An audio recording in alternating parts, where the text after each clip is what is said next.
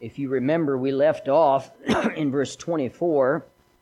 It talks about putting on the new self. So we're going to start at verse number 25 tonight.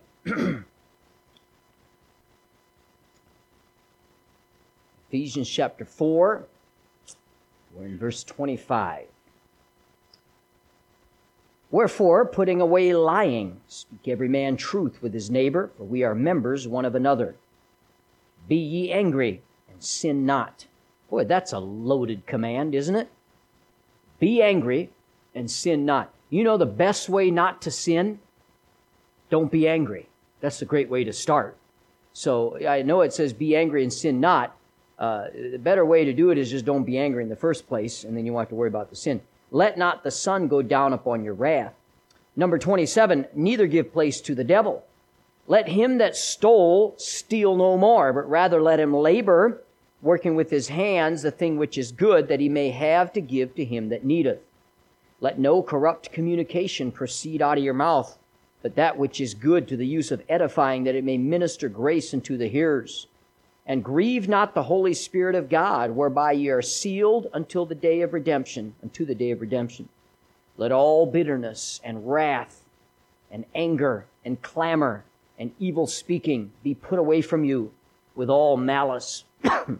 And be ye kind one to another, tender-hearted, forgiving one another, even as God for Christ's sake hath forgiven you. I want to talk tonight about the Christian lifestyle. We've talked about the putting off, the putting on. Tonight we'll go through and talk about some of the Christian lifestyle. What should the Christian life look like? Father, we ask you to use this tonight in the few moments we have together. Pray in Jesus' name, amen. Why, you look at this passage and you see you see an amazing number of subjects taken. And by the way, I can almost promise you, we've got a half an hour. We're probably not going to get through everything, but there's a lot here. Verse 25, putting away lying, speak every man the truth. By the way, we had a great discipleship class tonight because there was only brilliant people in there, right, Mary? There's only the two of us. So, but we had a great discipleship. We came across this verse. You remember last week we asked the question, when is a thief not a thief? A thief doesn't stop becoming a thief who just stops stealing. That's not the way a thief doesn't become a thief. A thief is not a thief when he gives. That's what the Bible says. So a thief that just stops stealing is just a thief between jobs. But once he starts laboring and working and giving, then he's no longer a thief. Did you notice the same truth applies to lying? It says here, we read, put away lying, that's stop lying. When does a liar not become a liar? When he stops lying? Not really. What it goes on and says, speak every man truth. So a liar stops being a liar when he starts telling the truth. A thief stops being a thief when he starts laboring and working and giving. This is a transformed life, you see. It's not just about putting off. Some religions are about that, and some, I hate to say, even Baptist churches operate that way. It's only putting off. I don't do this, I don't do that, I don't do this. Meanwhile, they're spiteful, angry, bitter-filled, nasty to one another. There's no putting on. There's just a taking off. And so we need to be careful. It's a two-step process. I don't want to get into last week's message again, but this is a very important principle here. The whole issue of what honesty is and integrity and keeping your promises. Then in verse 26, he moves into the subject of anger and and reconciliation. If you're angry, don't let the sun go down on your wrath. Do something about reconcile. What that's talking about is take care of it quickly. Don't let it fester. If you let anger fester, soon it turns into bitterness.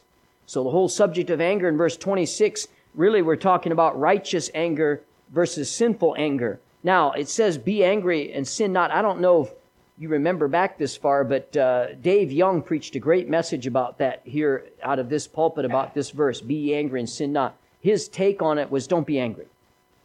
God can be angry and sin not. It takes a very mature Christian to be angry and sin not. Most of the time when we're angry, we end up sinning. We end up saying the wrong things, doing the wrong things, saying things that we don't mean. And so righteous anger and sin. But there is such a thing as righteous anger. Obviously, we know God is angry frequently, yet he's without sin. So anger per se, in and of itself, is not wrong, but the way it operates in our lives usually is. So then it talks about stealing. You must not steal. You should rather work and give. You see the whole issue of labor talked about here in this passage. Work, what is labor? Well, labor or work is how you make yourself useful to the human race. Mark Twain was pretty harsh about it. He said a man that refuses to work ought to be shot. Now, I don't know if that's how far, I wouldn't want to administer that punishment, but I kind of believe with his principle. In fact, God said much the same thing. He shouldn't eat. That's just a slower death than than being shot. But a man that doesn't work shouldn't eat. We need to labor. We need to work. I don't have much respect for somebody that isn't willing to work. And so this is what the Bible tells us here. It's also a way that Christians decide what kind of labor is Christian and what is not, how we're going to serve God. Now, it's probably easy and apparent. I think we'd all agree, probably the best job for a Christian is not being a bartender at the bar. Could you agree with that? That's probably not the best job for a Christian. That's an easy one. But the real question is, are you making yourself useful in the work of God? And that's something that all of us ought to answer. Now, then you have the issue of giving to the needy in the end of verse 28. Verse 29, suddenly we get into the area of communication, the use of the tongue and relationships. It says, let no corrupt communication proceed out of your mouth, but that which is good to the use of edifying, that it may minister grace unto the hearers. Then in verse 31, get rid of all bitterness and wrath and anger. We're talking there about emotional self-control, which again has to do with the tongue. And then he talks about all forms of malice. And then it ends with the positive. Be kind, be compassionate, forgiving each other, as God for Christ's sake has forgiven you. This is an amazing number of areas Paul's touching on. This is a demanding list. We could spend a lot of time in our lives trying to master these areas. I don't know about you, but there's certain of these areas that I struggle with in my life and have struggled with even more. And so you look at this type of list, you say, how in the world do I tackle this? It's like a series of mountain ranges where each of these verses drops principles for massive areas of our life. He defines work. He defines the difference between righteous and sinful anger. Stealing and giving, he talks about working, talks about the attitudes that we are supposed to have for others. He defines all these things and then outlines that as really the Christian lifestyle, the way that we ought to live. We see here how distinctive the Christian lifestyle is, but it's not an easy thing to tackle. I want to tie this in to what Paul is saying here, to what we've already looked at. We talked last week in verse 22 that you put off the old man and then put on the new man. And remember, sandwiched in between those verses was, and be renewed in the spirit of your mind. The first one is something you do, then it is something God does, and then it's something we do again. We do as much as we can. We allow Him to be renewing us in our minds. So then he moves into this section. So what's the relationship between what he just said and what he's saying now? What are the principles of the Christian lifestyle that we can draw from all these things that he says here? Before we look at each individual thing, let's just take a step back for a moment and ask the question, how does the Christian morality or the Christian expectation, the Christian lifestyle, how does that differ from other moralities? Don't forget, Paul is talking to pagans. And he is, when you hear the word pagan, we have the tendency of saying, yeah, pagans, they have idolatry, they're amoral people, they have no standards, they're just wicked. That's not necessarily true. Pagans have a lot of morality. The Greeks had a kind of morality, Stoicism being an example. Stoics identified with 4 virtues in their everyday life: wisdom, courage, temperance, and justice. Pagans had morality. In fact, pagans still have morality. And Paul's talking to people here from a pagan background. And of course, now there is, of course, a lot of debauchery among pagans as well, but there is also a certain morality. Today, if you look at Islam, which they're not Christians, they are followers of Confucius. Okay, that's a hard word to say.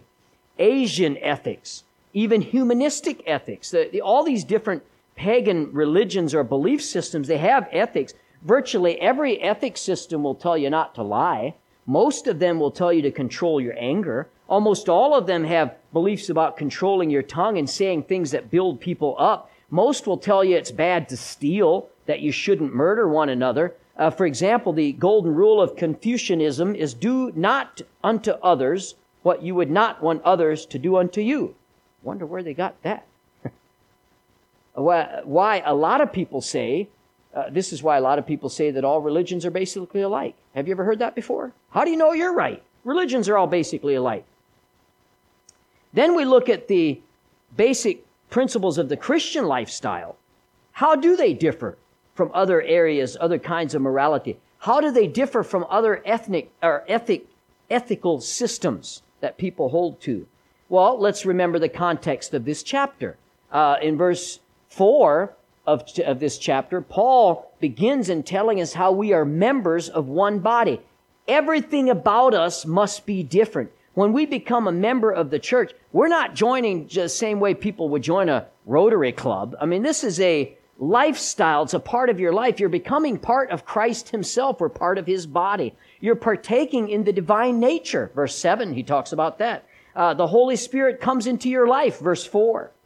So after talking about what it means to be a part of the church, Paul then in verse 17 says, henceforth, or because of what I've just told you, walk not as other Gentiles walk. Don't walk like the world walks. Don't act like it. Because you're united in Christ, because you are in his body, this should affect every part of your life. It has to make a difference.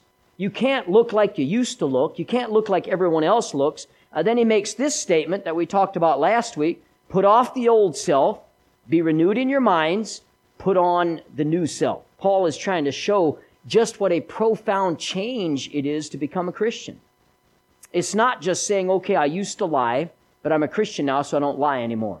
I used to blow up, get angry, lose my temper, throw stuff, and punch the wall. I don't do that anymore because I'm a Christian. It is that, but it's more than that. He's talking about the change is profound. It's a change from the inside out, not from the outside in. All religional ethics systems deal with the outside in, not the inside out. But God wants us to change our hearts. We talked about that this morning. That's why he lumps divorce and lust, he lumps them together.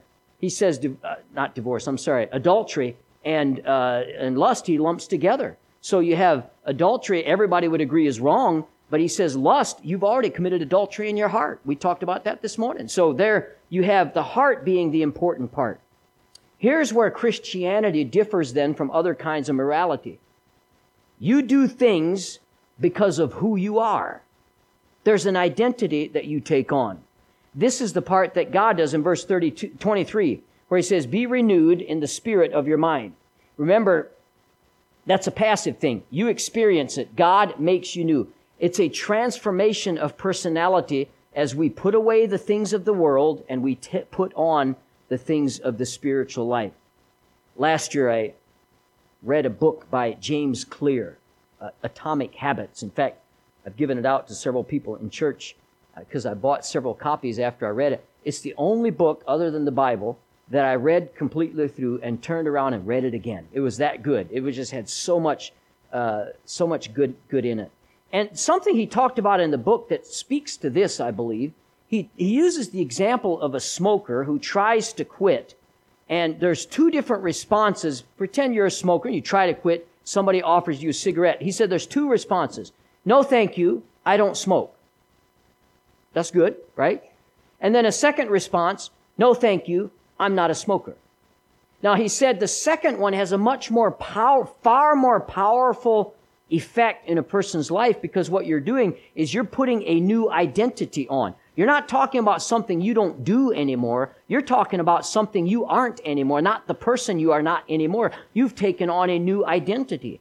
And so I was a smoker, now I'm a non-smoker. And this is the idea here in this passage, 2 Corinthians 5:17. He says when we come to Christ, we are a new creature. We have taken on a new identity. And Ephesians chapter 4 is all about embracing that new identity. What does it mean to put off the old self? Yeah, it's putting away old behaviors. But to put off the old self really means it's more than just actions. You're now living an examined life. It means every part of your life you're examining and asking, does this please the Lord? Is this what Jesus wants in my life? And the world, or as he refers to here, Gentiles, don't live like that. And that's expected. He says, as believers, because of this, henceforth, don't do what the Gentiles do. You're living a different life. This glaring difference is seen in Galatians 1:10. For do I now persuade men or God? Or do I seek to please men? For if I yet pleased men, I should not be the servant of Christ. Putting off the old self is to change your mindset completely. You're not living for yourself anymore. You have a new identity. I have an adopted brother. My parents adopted 2 children. It was after I left the home. In fact, most of us were already out of the house, and they adopted. We were so good as kids. When we left, they couldn't stand it, and they adopted more. So they adopted 2 children, and my brother, his name is Austin. He came from a very rough background, but when he was adopted into our family, he got a new name. His name was now Austin Yoder, and this changed everything. Now he was in a family that lived for God. He was in a family that had standards. He was in a family that had expectations. His present changed, but also his future changed. He had new opportunities and new prospects. When we're adopted into the family of God, chapter 1, verse 5 of Ephesians, having predestinated us into the adoption of children by Jesus Christ to himself, now everything's different. Everything is different. So now when it comes to these areas that Paul's talking about here, a Christian can't just look at his life and say, I do this because that's what my people do. And I've heard this, and you probably have too. I lose my temper, but my dad lost his temper. His dad lost his temper. That's just the person I am. That's just who I am. Or I lie. I come from a long line of liars. Well, a Christian is lifted up out of that. We shouldn't live that way anymore because that's not who we are anymore. We have a new identity, and that's exciting. That means we don't have to live the way that we did before. I love to see when you have a long line of, say, alcoholism in a family, and somebody gets saved and they break that cycle. That's an exciting thing. You don't have to do what you were raised to do or in the atmosphere you're raised in. You have a new identity. That might be who you were, but that's why Paul says that you put off the former conversation of the old man, which is corrupt according to deceitful lust. That's not who you are. So to put off the old self is all about reorienting your whole life. Everything you do now is for a different purpose. Your motives are different. So, morality says, even pagan morality, don't lie. Why can't I lie? Well, the boogeyman's going to get you, or whatever reason they come up with. And every pagan or religious sect says, do things this way because we say so, or just because it's right. But Christianity says, you don't lie now because of who you are in Christ. It is a change from the inside out. You see, Jesus said he is the truth in John chapter 14, verse 6. And our identity is in him, the truth. We don't lie because of who we are. In other words, because of who you are now, you act this way. It should be sort of an organic thing for us. There's 2 sides. You're putting on the new self, and he's renewing you in the spirit of your mind. One of the ways this manifests itself in our life is reflected in our drive, or what motivates us to do what we do. For the average person, work hard in school, work towards their career, get their degree. They seek success, but ultimately it's to be accepted by their peers. They want to be seen as a winner in culture. They're seeking to feel good about themselves. They're seeking fulfillment in all the things that they do. But the Christian, see, we can look at life differently because I don't need to take my identity from being a success professionally. I take my identity from who I am in Christ. I'm already accepted in the beloved. What an exciting thing that is. I don't have to go through life proving myself and putting my faith and heart's desire in things that aren't going to last anyway. What a blessing that is. Now, look at verse 24. Let me just point something out here. Verse 24, for the Christian, has to come before verse 25. Look at verse 24. And that you put on the new man, which after God is created in righteousness and true holiness. And then verse 25 talks about how this is manifested out, putting away lying, not being angry, neither give place to the devil, not stealing anymore. So if verse 24 doesn't come before verse 25 in your life, then you might be very moral.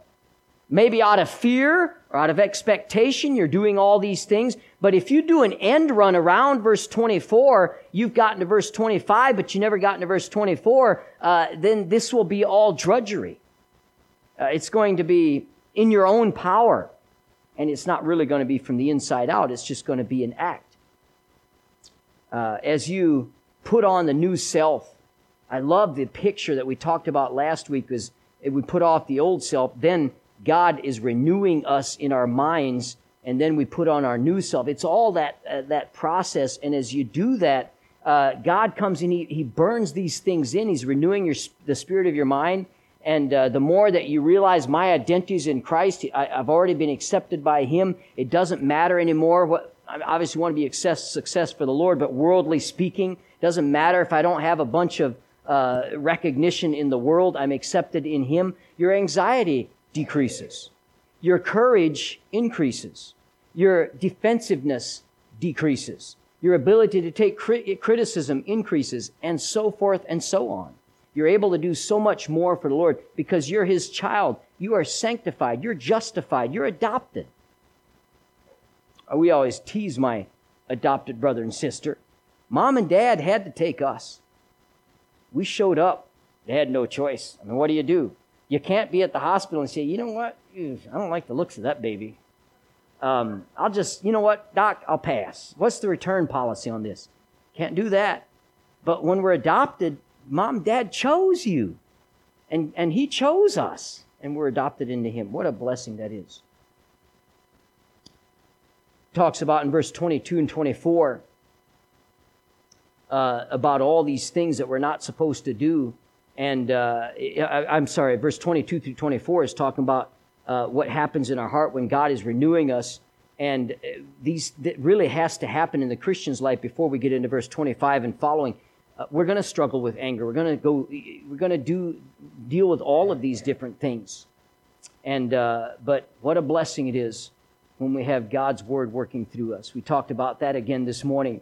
The power of God's Word working itself out through us. Christian morality is very different in its attitude toward the truth. Truth is never simply to be applauded. It is to be applied. I say it all the time. We learn the truth of Scripture, not only for knowledge, but for application.